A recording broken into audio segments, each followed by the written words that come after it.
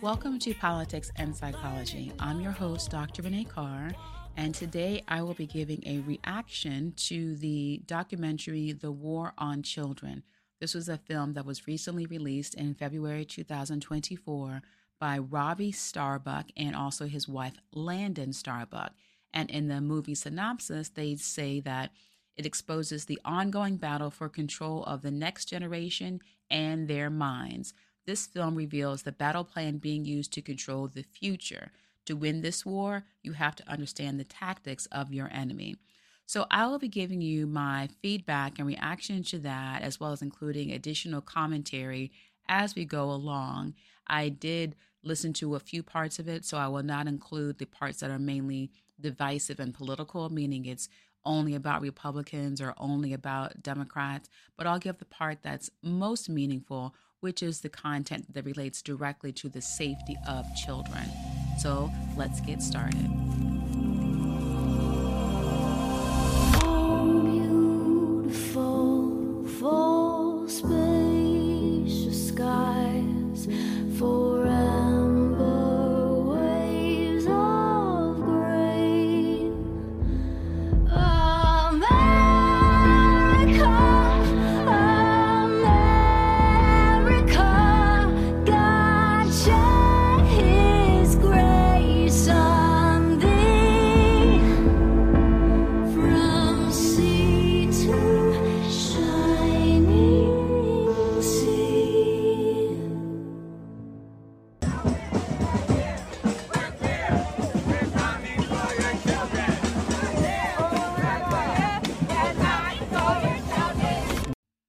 So what they're chanting is, well, first they're at a gay pride parade and they're wearing very little bit of clothing like G-strings or other revealing clothing. There are also children and infants in the crowd of participants who are observing this. And so what the parade people are saying is that we're here, we're queer, we're coming after your children. So this is important to understand that if not only are we celebrating individual sexual preferences, but we're also going to then promote those to children, not only by exposing it to them by our visual examples, by seeing our bodies in this parade, but also letting you know that as parents, we're coming for your children to project our own sexuality onto your children. And obviously the parents who are there see nothing wrong with this, which is why they have their children there.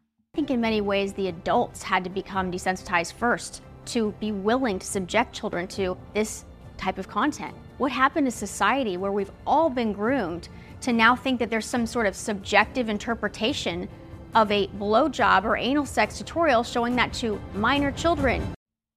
What she's referring to is there are several school systems with curriculums in our country, including in New York City, where they are saying that sexual education should begin as early as kindergarten or when children are 5. And what they are showing children with these pictures is how to masturbate, how to recognize when you have an erection, how to stimulate yourself to achieve orgasm, or how to recognize what arouses you and therefore you have an erection. They also show very visual pictures of little girls stimulating themselves as well. But they also had another clip in here where there was a book and they were showing the boy how to masturbate with a jar or with a bottle of soda and how to use the sucking motion to produce an ejaculation. And the boys were having a contest to see who could ejaculate the most. And these are books that are being taught in school. So on one hand, when we talk about banning books, these are the type of books that are being banned. However, our country is also going to the extreme where they're also saying, oh, well, if it's a book about a Black person, as he recently heard in Florida with Governor Ron DeSantis, and they're objecting to having to get approval for reading a book which may be considered racially motivated by it being by a Black author during Black History Month. So in no sense is it appropriate to ban books that are appropriate for the direct education of a child.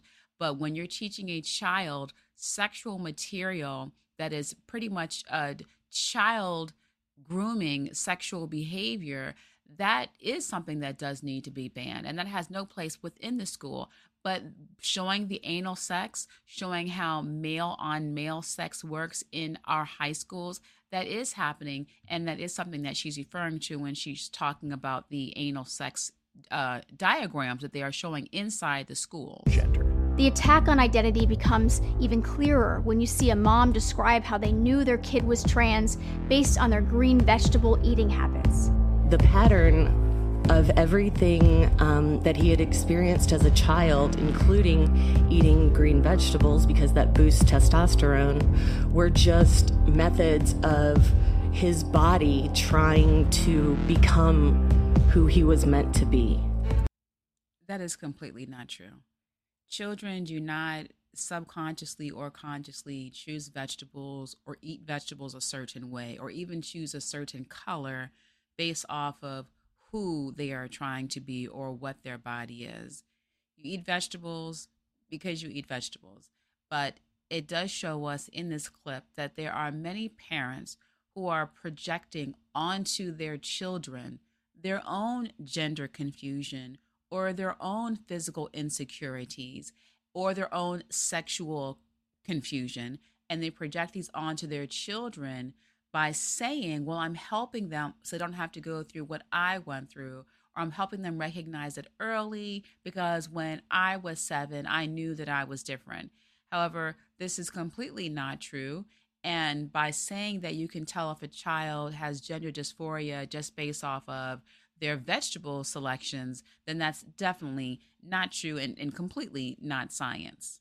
When we begin to understand the history behind this agenda, which wasn't just to disciple children through the public school system, it was to actually change laws all around America that were passed with the explicit intention of protecting children, family, and marriages. The goal was to actually work through the American Law Institute and other revolutionary groups to bring in this new social science.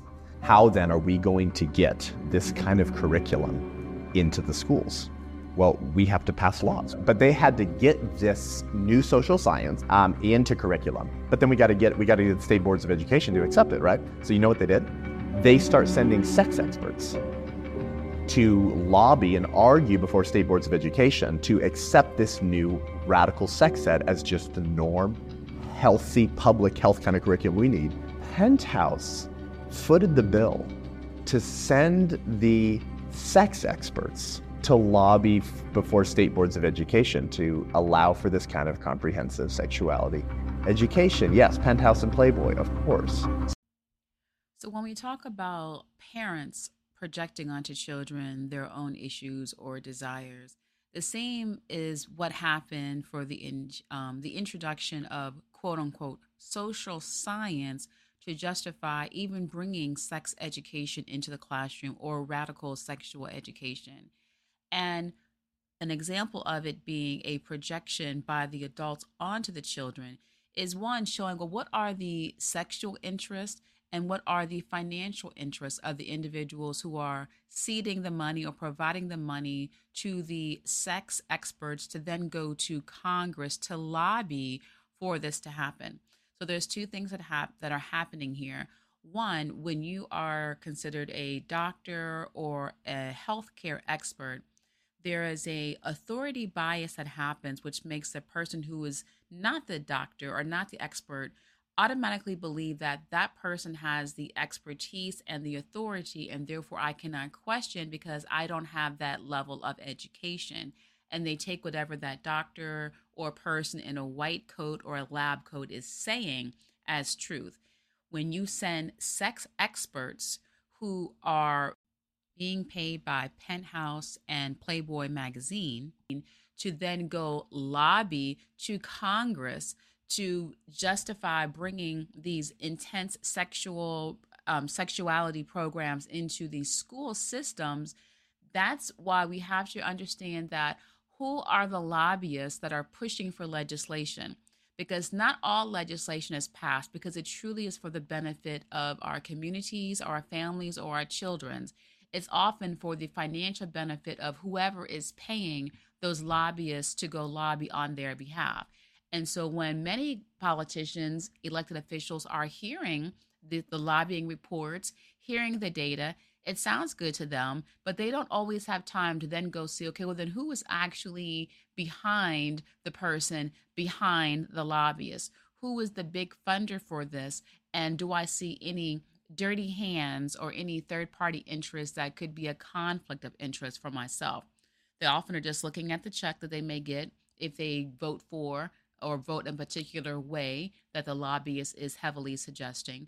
But it also lets us know that as individuals in society, as voters, make sure that you are aware of not only what the legislation is, but also who is behind or who are the funders behind the legislation. So in this instance, the whole sexual education was brought to the public school system by Hugh Hefner, who is the publisher and CEO of the Playboy magazine, and also well known for having sex with thousands of women, thousands of beautiful women, also publishing the Playboy monthly calendar, and known for his wild sexual parties that were consisted mostly of wild orgies. And his partner was Dr. Alfred Kinsey. Now, Dr. Kinsey has since become known as the father of the sexual revolution. And that's because with his partnership with Hugh Hefner and their funding and lobbying dollars to push sexual education inside the schools, much of his work and his tainted research has been used to influence social and cultural values for sex, for family, and also for gender as well as gender identity.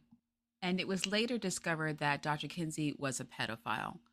So if you have people who have sexual orgies and pornographic magazines as funders, and also individuals who are pedophiles who have the money to then push and pay for lobbyists to then lobby to have these sexual materials put into the classroom, then you can no longer say that there is no agenda that is purely science or that is even a quote unquote social science. What it really is a manipulation of data based off of the deviant sexual preferences of the funders of that. And when we're talking about the manipulation of science, this is one of the examples. I'm going to actually give you two. So what Alfred Kinsey or Dr. Alfred Kinsey did was he based his research off of the belief that infants, toddlers, prepubescent children were actually sexual beings because he put infants, toddlers, and prepubescent children in laboratories and manually stimulated them until they achieved orgasm. And he would continue to do that for hours at a time. And each time that child had an orgasm, that was then documented as more proof that children were sexual, not realizing that orgasm after orgasm or manual stimulation of a child's clitoris or a boy's penis could be actually very painful, but they were subjecting children to this forced stimulation. And then because their bodies were responding as bodies do, they counted that not as painful, not as lab-based rape or experiences of pedophilia, but they said that that was actual scientific proof that children are sexual beings. And when you look at the earlier pamphlets that were funded by Penthouse, they didn't say child or children or even women and men. They would say sexual beings in their sex education pamphlets because they were viewing all humans as sexual regardless of their age. So that's the setup number one, based off of manipulation of science, meaning they use a scientific method, but they did not include that it was unethical and that it was also abusive.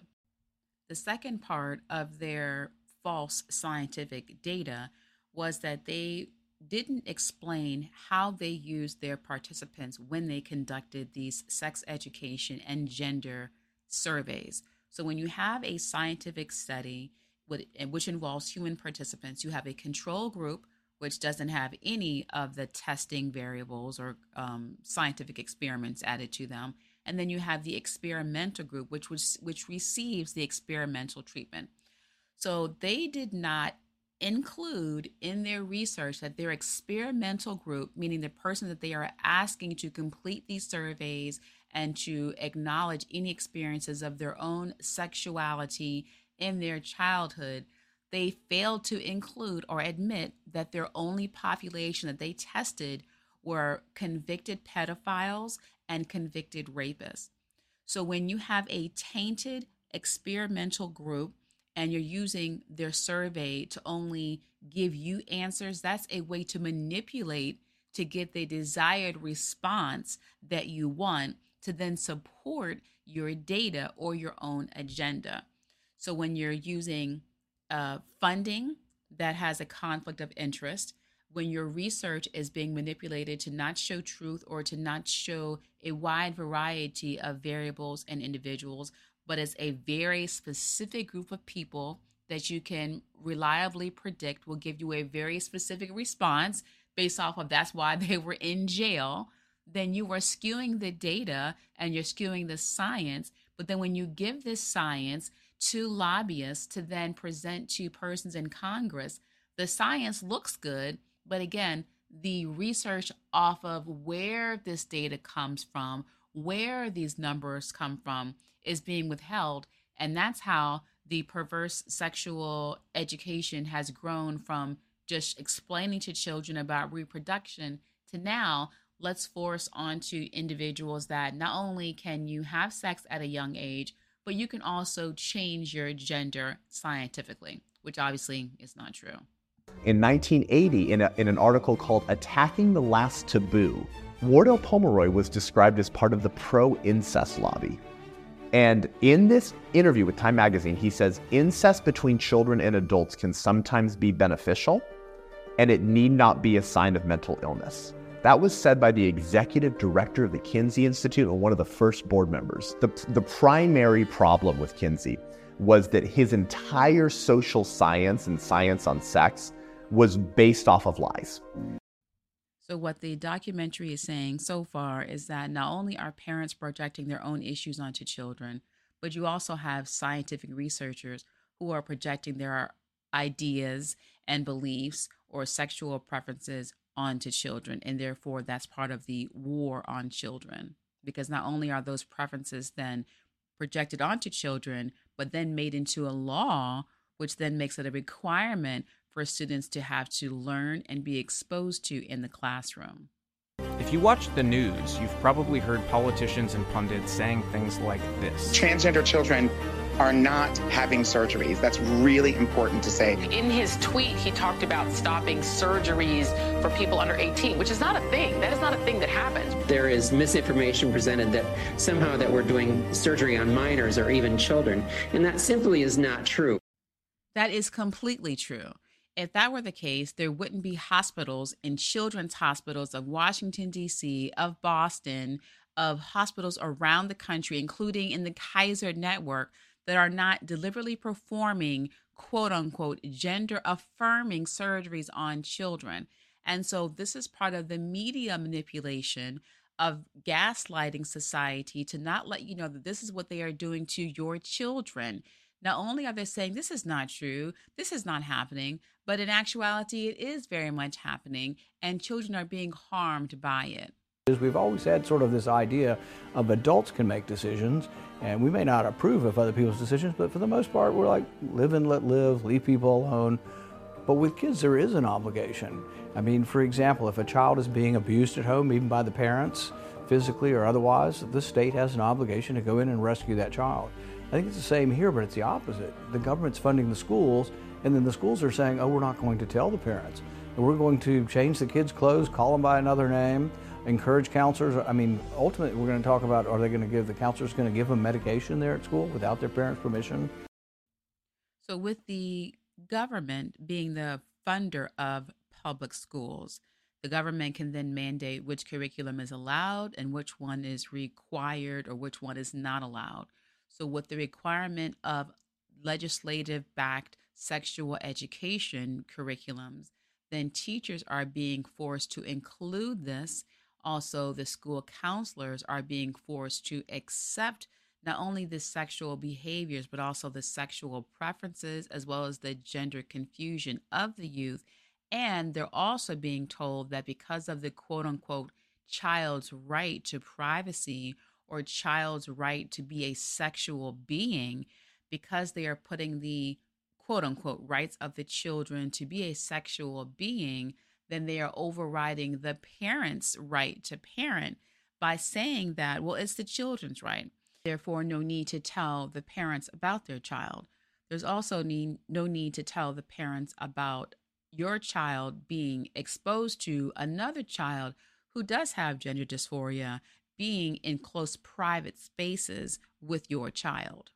I think what's really worse is the situation happening in the locker room, because this is sexual assault, and instead of treating it like sexual assault, we've got a group of people in our country who are running a large majority of our country who are actually more likely to charge someone like you with a hate crime for saying something about it than they are to go after the man who's exposing themselves. And I think this is what the producers were referring to in the beginning about the parents being groomed, and therefore that giving them greater access to the children. So if it's considered offensive to speak against someone's gender confusion, or sexuality, and we don't have to inform you of how their choices will affect your privacy, it's now becoming where you are wrong if you assert your right to privacy or your right to know about your child, even if you are the child who is genetically or biologically more vulnerable than the person who is experiencing the gender dysphoria. And that's what you're seeing in these locker rooms and in these bathrooms. And it's also very interesting that it's only happening to the vulnerable gender, meaning the female, not necessarily women wanting to go into the male's bathrooms, but only men wanting to come into the female's bathrooms under the guise of gender dysphoria. So why are there no cases of females like you deciding that they're a man and coming to compete against men my size? You know, why isn't that happening? This is only happening one way. Women don't want to go into men's restrooms. All of these stories, it's only contributing to the erasure of women. This is actually a point that I think is so important. In regards to that NCAA championship, we had another swimmer from Yale who was a female transitioning to male. Finishes dead last every time. The only male swimmer that Isaac beat was a male swimmer with one arm. And it's because Isaac would have never and will never be able to compete against the men at that same level. This is the fastest meet in the world. And it goes back to the question of why isn't this happening the other way around? And it's because there's only something to gain from men being in women's facilities, bathrooms, prisons, sororities, locker rooms, sports. The female you hear talking is Riley Gaines, and there was a big publicized issue about Riley Gaines, who was a top swimmer in the NCAA, which is the National Collegiate Athletic Association.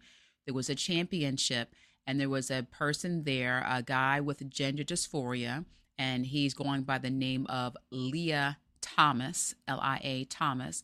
And so because Lia Thomas had a tie with Riley, the person who was the referee gave the award or gave the place to Lia and said that, well, Lia has to take pictures. This is a photo op to promote transgender activism. And so obviously Riley was upset about it. But what Riley is talking about is how there is a biological difference and a biological gain for men entering into women's sports and women's bathrooms, but there is no biological, social, or career gain by women going into men's bathrooms or into men's sport. And the person she mentions, who was a female who did go into men's sports, is a female who now calls herself Isaac Henig, Henig. And in every swimming competition that Isaac entered into against the men, of course, she lost because she doesn't have the biological makeup needed to compete against men. So today, does a girl have a right to a space where for her to undress without men staring at her or without her having to look at male genitalia? If it's up to the Biden administration, then no. This means men could join sororities. Men would have full access to bathrooms, changing areas, locker rooms on campuses. They could take academic and athletic scholarships away from women. They could be housed in dorm rooms with women, and you can do nothing about it. Actually, if you were to say something about it, you're guilty of sexual harassment. In addition to not being able to say anything about someone's sexuality or gender confusion, remember when we were talking about the quote unquote child's right to privacy, if they were experiencing gender confusion or being sexually active and the school or the school counselor or the teacher knew about it, they were not allowed to reveal that information to the parent. So when parents are aware, they are also being penalized or even imprisoned for not encouraging or fostering their child's gender confusion. And they are also either having their children taken away from them from social services or again having jail time if they do not allow the child to receive the hormone blockers, the hormone replacement therapy, or even to have the full surgery. So we're about to hear a testimony of a mother who did experience her child being taken away from her because she didn't agree with that. When her grades was going down, that's when I went to the high school and talk about, her depression. And I was hoping to get help to give her more time for the test.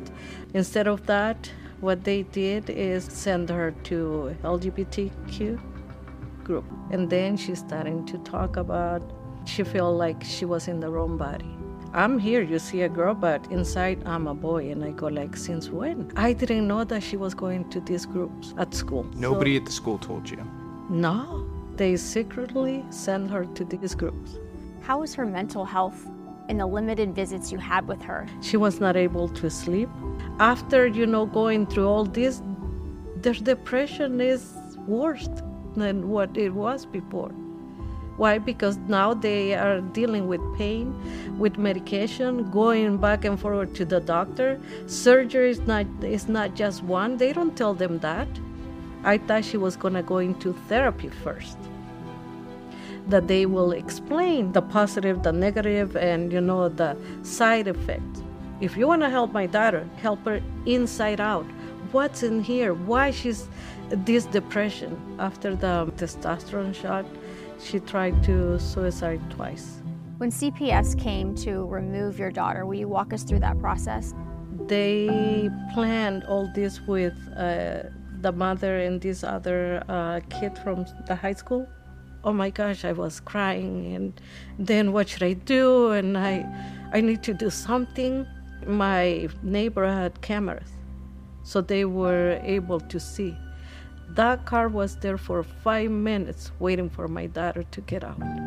That made me feel like my daughter was insured doing this plan. So all the time that they had my daughter, they sent it to a group home. I couldn't go visit after court. It was her new home now. After we went to court, we had a meeting there with LGBT, CPS, the people who work there, the group home, trying to convince me that what my daughter needs is going to the transition, and I have to respect her. And you have to refer to that, not to my daughter, you have to say my son. And I said, no, I can't do that.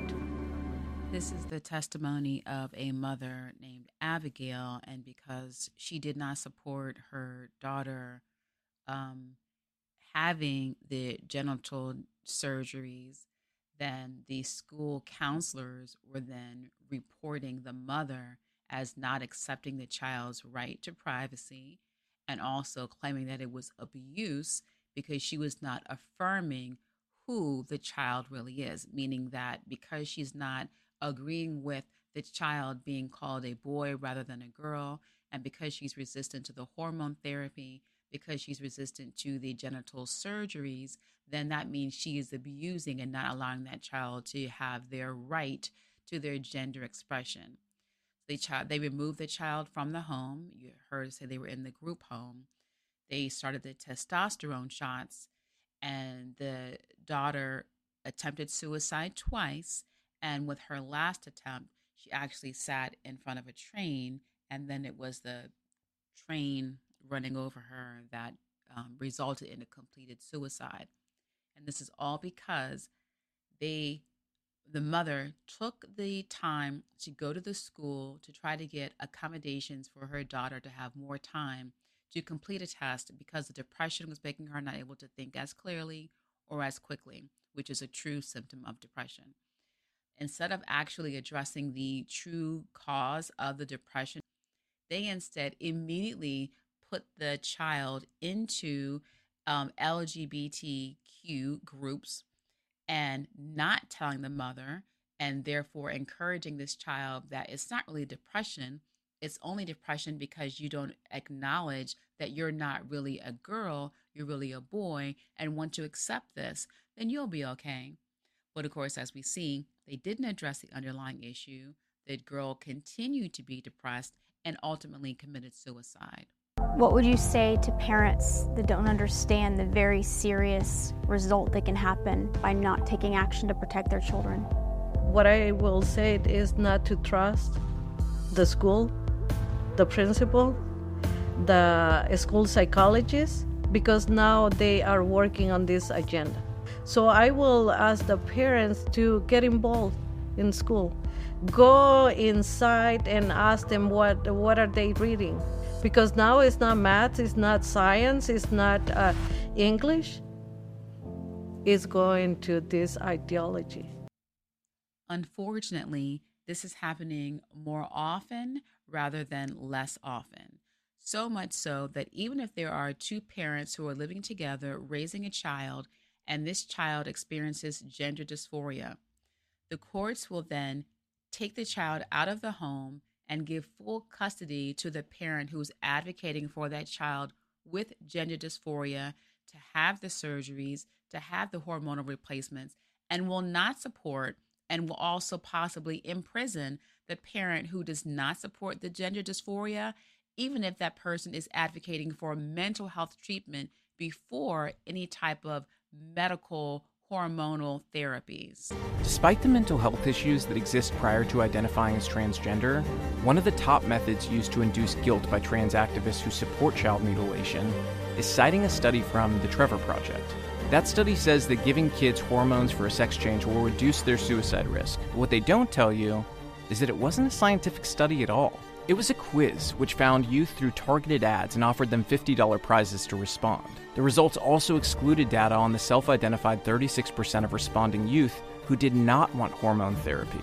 They also used this desecration of science to say that puberty blockers would lower the suicide risk for kids too. I think it's safe to say that pharmaceutical company AbbVie got their money's worth when they donated $50,000 to the Trevor Project, since they make the drug Lupron that's given to kids as a puberty blocker. It's also given to pedophile child rapists to chemically castrate them, but I'm sure they don't want to talk about that. DoD doctors Noel Larson and Natasha Shvay argued in the American Journal of Public Health that kids must be affirmed and immediately moved onto puberty blockers or hormones if they have dysphoria. Dr. Klein even claimed that kids as young as 7 can make this decision on their own. He called this a human right for the child. This is who the military has in charge of this issue. Some major Pentagon doctors recently came out and they said that they believed that children had the ability to decide which gender they are, that they could change back and forth, and they also were promoting transitioning children. We've also found that they are, in fact, transitioning children. How did this happen within our own military that we've got doctors who are transitioning the children of our service members? And what's upsetting about this is that when you're in the military, you're often gone for 1 year, sometimes 2 years. And so imagine if you are the enlisted person, you're in the service, and you're going away for a tour of duty, and you come back. Because you were not in the home, then depending on your school district, that school could have taken custody of that child away from the parent who was not in the military, who's home with the child, and that child could have undergone a full hormonal replacement and genital surgery without your permission, just because you were on active duty or you were in the front lines and didn't have any opportunity even to object. Moreover, you could not object because you are in the military receiving military health care, and the DoD, which is in charge of the military health care, is stating that it's the child's right to have these surgeries, even if they are under 10 years old. So if you have parents being penalized with prison time or being separated from their children or child, it conveys a very strong message that not supporting gender dysphoria through the point of childhood genital surgeries, not supporting that for your child is wrong, and that the child is right, that the child is able to make individual, independent decisions about his or her gender and therefore his or her sexuality.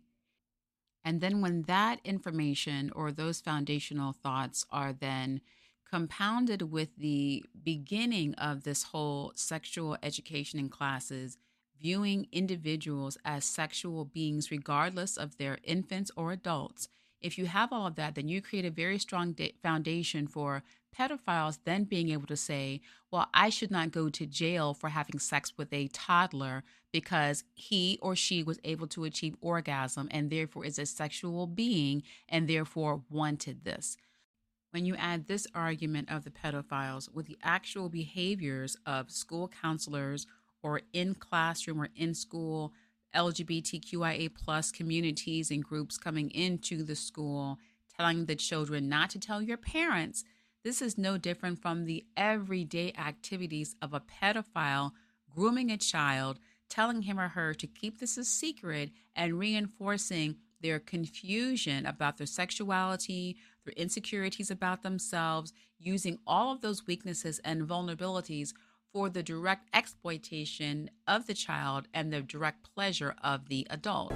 Psychology Today reports that 99% of child sexual abuse involves grooming. The methods to groom a child include selecting a victim. A pedophile named Jack Reynolds gave what's now a famous interview where he was asked how he selected his victims. How did you get them alone? Grooming. I would check out their family situation. I would check out their clothing to see how well they were. When we were on the ballparks or on the gym floor, I would make sure which ones I wanted to molest. I would give them special attention. Were there certain characteristics that you looked for in children before molesting them? In children, yes, but more I also looked at their families. If I thought the father was a threat, I would not approach the child. The kids who are most at risk are the ones with no fathers around or fathers who are weak and are not going to stand up for their child. Predators admit that they select the vulnerable. Those with little supervision online are prime targets. That's one way predators gain access to them. Then those predators develop trust. This can be done many ways, but one is to give rewards, such as attention or likes on social media. Step 4 is to desensitize the child to sexual content and physical contact. Look no further again than the social media algorithms to do that. Step 5 is what's called post-abuse maintenance behaviors. Those can look like persuading a minor that it's normal to be sexually exploited. Social media does this as well when a kid sees that sexualized girls get all the likes. Social media isn't just sexualizing our kids. It's also a vector of attack in the child trafficking trade. To learn more about this, we talked to someone who was sold online over 1,000 times, beginning at age 14. A big news outlet, The Atlantic, ran a headline saying child trafficking essentially is a conspiracy theory. Is that true? No, that's not true. I wish that was the case, to be honest. I wish that was really what was going on. But in reality, as I work with hundreds of survivors, not only in my state, but all across the country, no, it's happening. When we look at our stats, it says that 80% of victims are US citizens. I think sometimes we get this idea that it comes from third world countries, and it's not. It's happening in our own backyard. In my story of exploitation, I was sold in over 12 states total. 12 states. But it wasn't just me. There was a whole trafficking ring. There were other children, 12, 13, 14-year-old. And I think that in some cases we begin to think that some people believe it's just prostitution. Kids cannot consent to prostitution. Our kids are being trafficked. It's interesting because I think that that same thought process is a part of what allowed me to stay in modern day slavery as long as I did, because people didn't think it was happening. This is one reason why I'm against the terminology for sex workers or saying commercial sex, because when you say sex workers or commercial sex, it sounds as if it's an actual job, and that individuals may not like their job. It may be uncomfortable and tedious, but it's a job that they chose. And no child chooses to have their body sold for sex, and definitely not for over 1,000 times.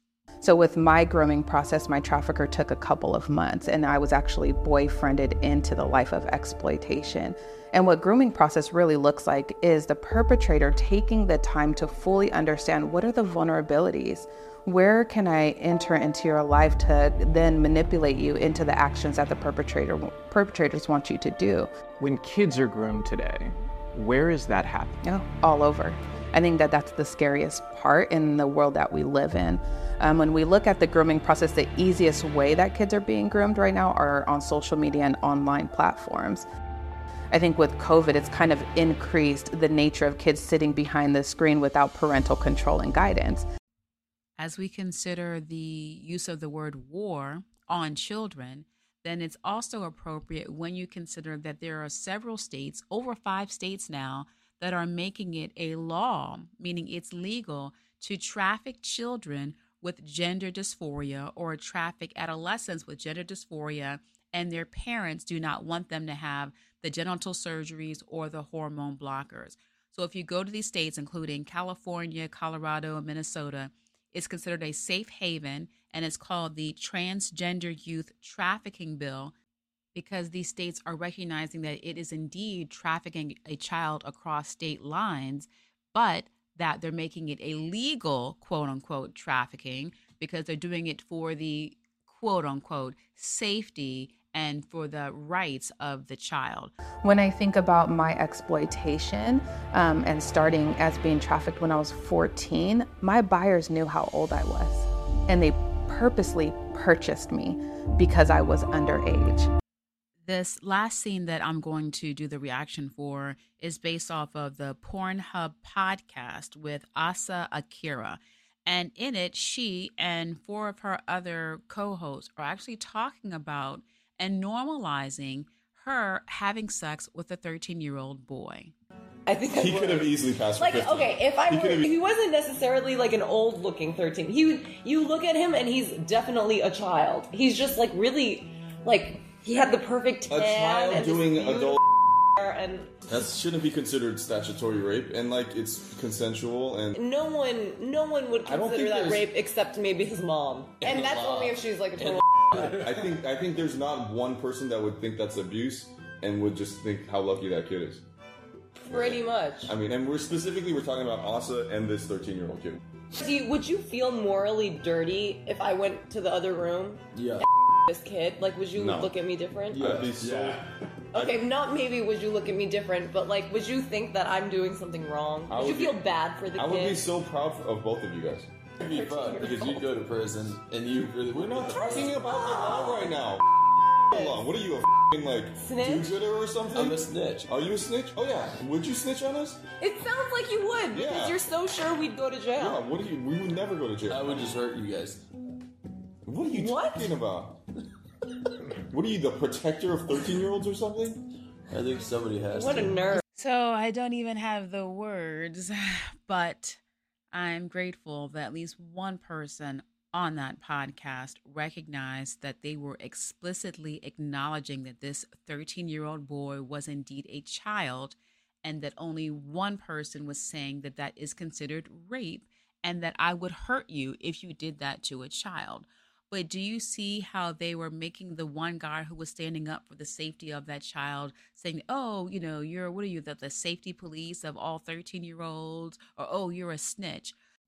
Although we have to consider where these voices are coming from. These are people who are on the Pornhub podcast. So they're in the pornography industry. So their views of sexuality and safe sex is different from what the general public may consider. However, the fact that they were so willing to acknowledge that it was a child and then perceived pleasure out of that child, and only one person was standing up for the safety of that child, gives more information for the porn industry willingly exploiting children for their own sexual satisfaction. If you look on the Pornhub website, I mean, hopefully don't look on there, but if you are familiar with the Pornhub website, they do not use age verification for the models or the individuals who are posting the pornography on there.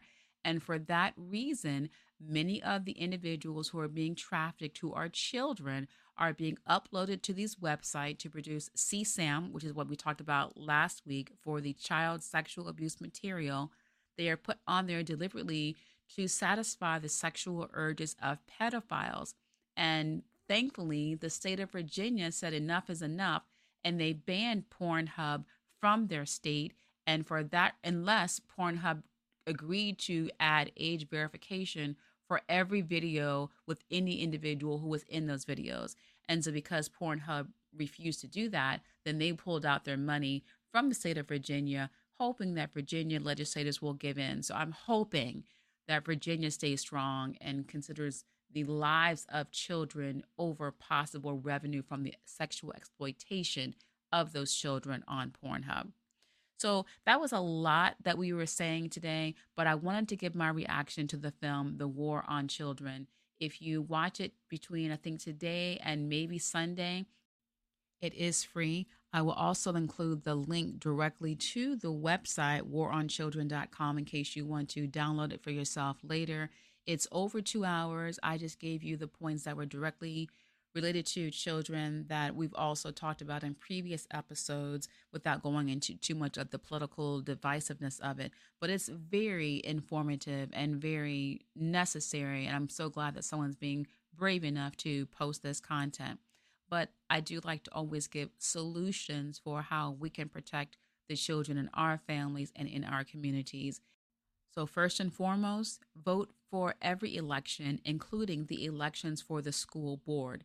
Remember, the foundation for this current high exploitation of children and high sexualizing of children is because of the school system being allowed to keep information about the child private and away from the parents. But that's only because the individuals who are on the school boards who are advocating for this are projecting their own sexual interest and their own sexual desires onto the children. And if you don't vote in those school board elections, then anyone can then make it a law or set up a situation where a bill can be introduced to then create a law in your school zip code, in your school district, and then maybe in your state. So definitely vote every election, especially for the school boards, researching who those candidates are and what they stand for and what they propose to introduce into the school curriculum. You can also yourself look at the school curriculum to see what's being taught to your child or children and to see if that matches what your morals are or what you deem is appropriate for your child when it comes to sexuality and understanding natural biology of a male versus a female. Third, don't be afraid to speak up for what is right.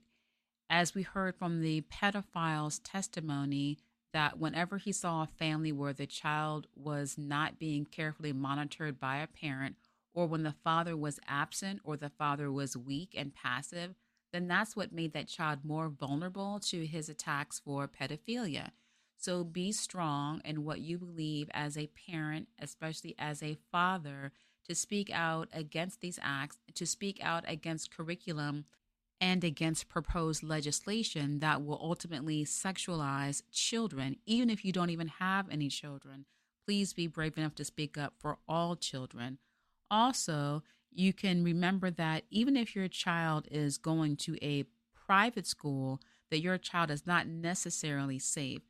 In the documentary, they do talk about the National Association of Independent Schools, and many of those private schools still teach the same gender ideology and gender dysphoria acceptance protocols that they do in the public schools. So don't assume that just because your child is going to a private school that he or she is safe from the ideology of child sexual exploitation. And lastly, watch the full 2 hours of the documentary War on Children. It's very insightful. It can give you a lot of insights on what is actually happening in your zip code and in your state and how you can protect children, as well as protect yourself from being gaslit by legislation and fake scientific studies that are being manipulated to make it appear that children are sexual beings and not children, and therefore not only is it a legal right that they should be entitled to, but it's also your moral obligation. So do not believe manipulated, lying science that does anything to further the advancement of child exploitation. And you can also share this episode with a loved one and continue this conversation. And when you do, remember to do so using science and love. Walk the path of light. And if you run too far,